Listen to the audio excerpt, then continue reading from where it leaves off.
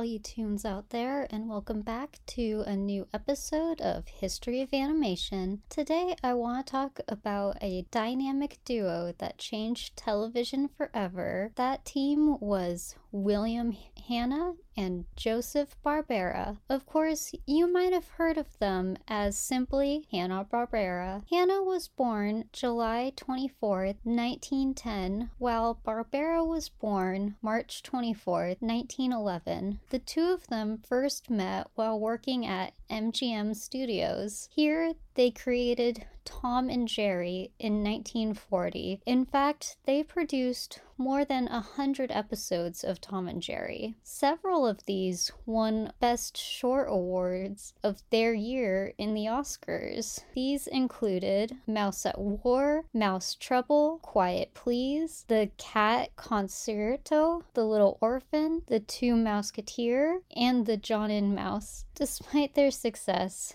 MGM ended up dropping their animation division. This left the two of them out of the job. So after so many years of working together, they just decided to start their own studio. Now, the reason why MGM cut their animation department was because of the high cost of making animation. While making Tom and Jerry shorts cost as much as $40,000 to $60,000 to produce, other studios, such as Green Studio, could make 5-minute cartoons for only $2,700. If Hanna and Barbera wanted to succeed, they needed to change the way that they made cartoons. To do this, they needed to cut costs. So they decided to limit character movement and focus more on dialogue. Tom and Jerry never talked, and they moved around a lot in order to express themselves. With this new approach, they were able to reduce the amount of drawings that they needed to approximately 1/10 of what they did back in their MGM days. So of course, this lowered the quality of animation. So they realized they needed to do something to make up for that. Their solution was to hire a talented voice actor team. To start this team, they hired Daws Butler and Don Missick. These two would be the voices of Rough and Ready, characters which debuted on NBC in 1957. They would then go on to voice act for Hanna-Barbera cartoons for the next 3 decades.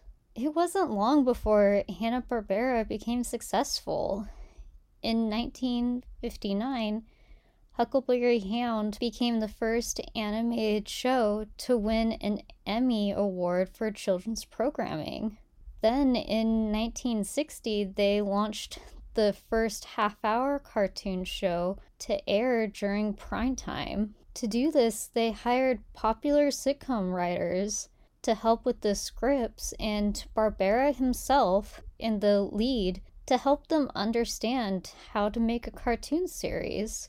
This cartoon was The Flintstones, and I'm sure that most of you have heard of The Flintstones.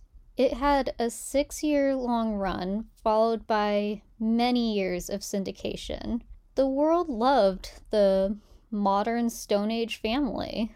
In 1967, Hanna-Barbera was acquired by Taft Broadcasting. They still maintained the same corporate structure, just now they had a bit more backing.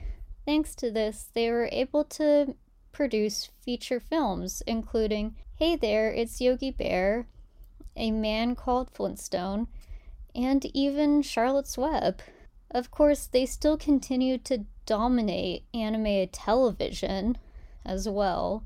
During this time, they created many classic cartoons like The Jetsons, Johnny Quest, Scooby-Doo, Where Are You?, Josie and the Pussycats.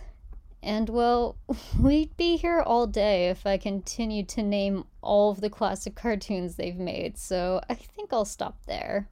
Everything was great until the late 1980s. Taft, which was renamed to Great America Broadcasting, was facing a lot of internal and financial issues. As a way to cut costs, they began to sell off studios. One of the first sold was Hanna Barbera's Australian division. It became the Southern Star Group and took the rights of the shows and specials produced by the sub-entity. Still, their troubles continued, and in 1991, Turner Broadcasting purchased Hanna Barbera and its entire library of work, which by this time was a lot, for $320 million. Turner needed this large amount of content for a new venture they were working on. This venture was Cartoon Network. They wanted to make a 24-hour channel just for cartoons, and this purchase gave them 3,000 half-hour cartoons. They combined this with their already acquired 800 half-hour cartoons from the MGM library. Sadly, while they were still independent under Turner, Turner would merge with Time Warner in 1996. This put them under the same roof as Warner Brothers. And, well, they didn't need two animation studios.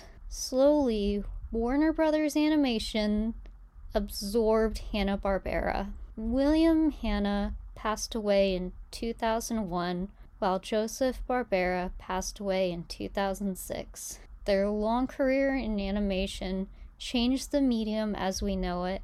It is a shame that their studio isn't around anymore. Of course, the IPs that they made are, and I'm sure no one will forget Hanna Barbera so long as they're still making new Scooby-Doo shows and movies.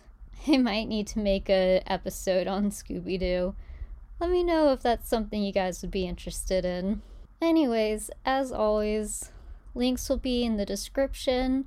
Don't forget to like and follow, especially follow, you guys. I don't have a lot of followers. It would be nice if I could get some. And let me know what you'd like me to do an episode on. Bye!